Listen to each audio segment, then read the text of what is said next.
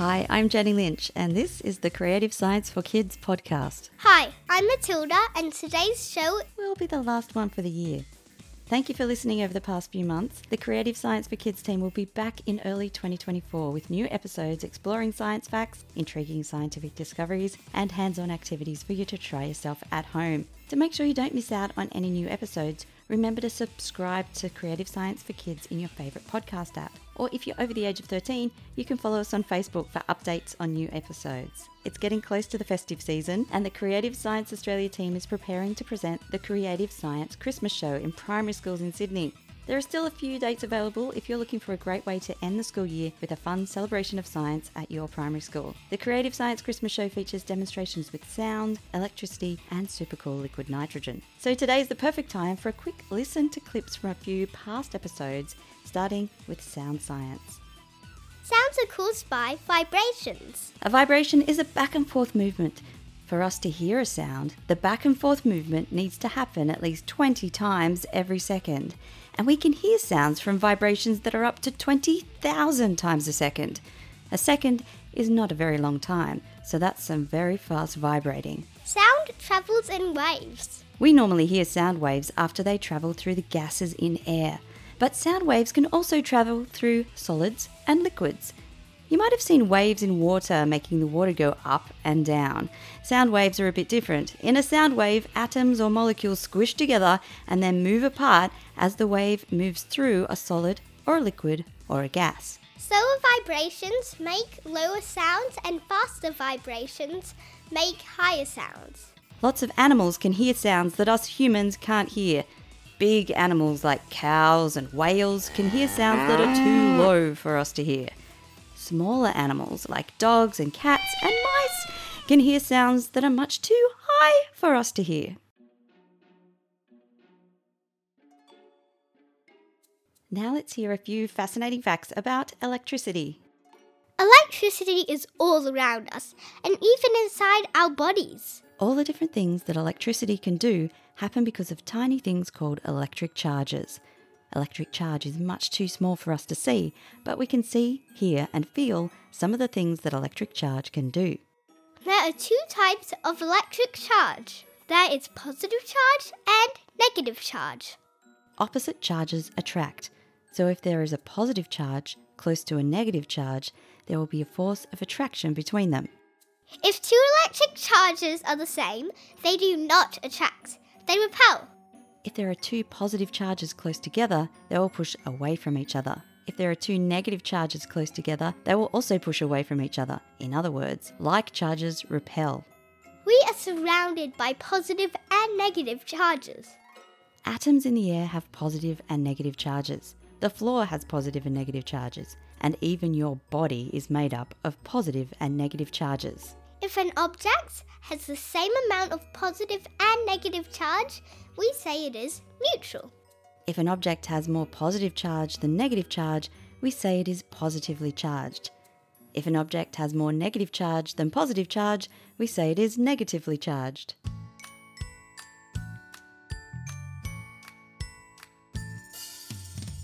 Let's cool things down with some super cool liquid nitrogen. Nitrogen gas makes up most of the Earth's atmosphere. About 78% of the air we breathe is nitrogen gas. You can't see nitrogen gas, it doesn't have a smell, and as long as you have enough oxygen to breathe, nitrogen gas won't hurt you at all. If you make nitrogen gas cold enough, it will turn into liquid nitrogen. Liquid nitrogen is made from nitrogen gas in the air.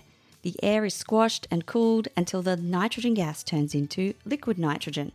Liquid nitrogen is a clear liquid, so it looks a lot like water, but it is much colder than water. Liquid nitrogen is extremely cold. The temperature of liquid nitrogen is minus 196 degrees Celsius. Water is a liquid at room temperature, but nitrogen gas has to be cooled to minus 196 degrees Celsius for it to turn into liquid nitrogen. Minus 196 degrees Celsius is the boiling point of nitrogen. So as soon as it is heated above that temperature, it will boil and turn into nitrogen gas. Water boils at 100 degrees Celsius, which is very hot. Liquid nitrogen boils at minus 196 degrees Celsius, which is extremely cold. Different materials boil at different temperatures. In liquid water, there are forces of attraction between the water molecules called hydrogen bonds, and it takes quite a lot of heat energy to break the hydrogen bonds to turn liquid water into a gas. In liquid nitrogen, the bonds between the nitrogen atoms are much weaker, so it takes a lot less heat energy for nitrogen to change from a liquid to a gas. Liquid nitrogen can be used to make things very cold, very quickly. When two objects touch each other, heat will flow from the warmer object to the colder object.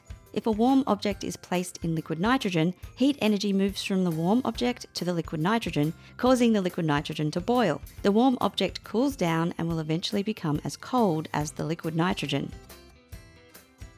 If you've ever seen a spectacular science show, like the Creative Science Show for example, you might have seen science demonstrations using liquid nitrogen, like snap freezing lettuce or a banana, billowing white clouds of water vapour, and explosive experiments using expanding nitrogen gas. Liquid nitrogen is excellent for demonstrating the states of matter. You can see liquid nitrogen boiling to make nitrogen gas, and if the gas is used to inflate a balloon, you can see the huge volume of nitrogen gas that can be produced by a fairly small amount of liquid nitrogen.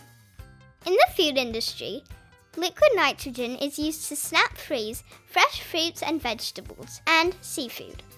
Freezing food quickly helps to keep the flavour and texture of the food, and keeping it frozen allows food to be stored for a long time. In scientific research, liquid nitrogen can be used in experiments on superconductors and other materials that have interesting properties at very low temperatures. It's also used in biology to store cells from living things. Careful preparation and freezing of the cells allows them to be stored in liquid nitrogen for a really long time. Liquid nitrogen is used by doctors to treat some types of skin cancer by freezing the cancer cells and leaving behind the healthy tissue. It's also used for freezing warts, or for storing important tissue samples that are used for medical research and to help people with having children. Plumbers sometimes use liquid nitrogen to freeze the water inside pipes. This stops the water flowing in the pipe while repairs are made. Liquid nitrogen has been used in scientific research since the 1880s, and it is called a cryogenic liquid. Other cryogenic liquids are liquid oxygen, liquid hydrogen, and liquid helium. The coldest day on Earth was about minus 90 degrees Celsius, which was recorded in Antarctica. At this temperature, nitrogen is a gas. To make liquid nitrogen, scientists had to invent ways of cooling nitrogen gas below the boiling point of minus 196 degrees Celsius. Another very cold substance that's sometimes confused with liquid nitrogen is solid carbon dioxide, which is also called dry ice. The temperature of dry ice is about minus 78 degrees Celsius, and it's often seen surrounded by clouds of white water vapour, similar to the cool clouds of fog around bubbling liquid nitrogen. Well, that's it from us for 2023, and we'll be back in your ears again next year. Thanks for listening, and remember to stay curious. The Creative Science for Kids podcast was recorded on the traditional lands of the Bidjigal people. For more information about Creative Science Australia, visit creativescience.com.au.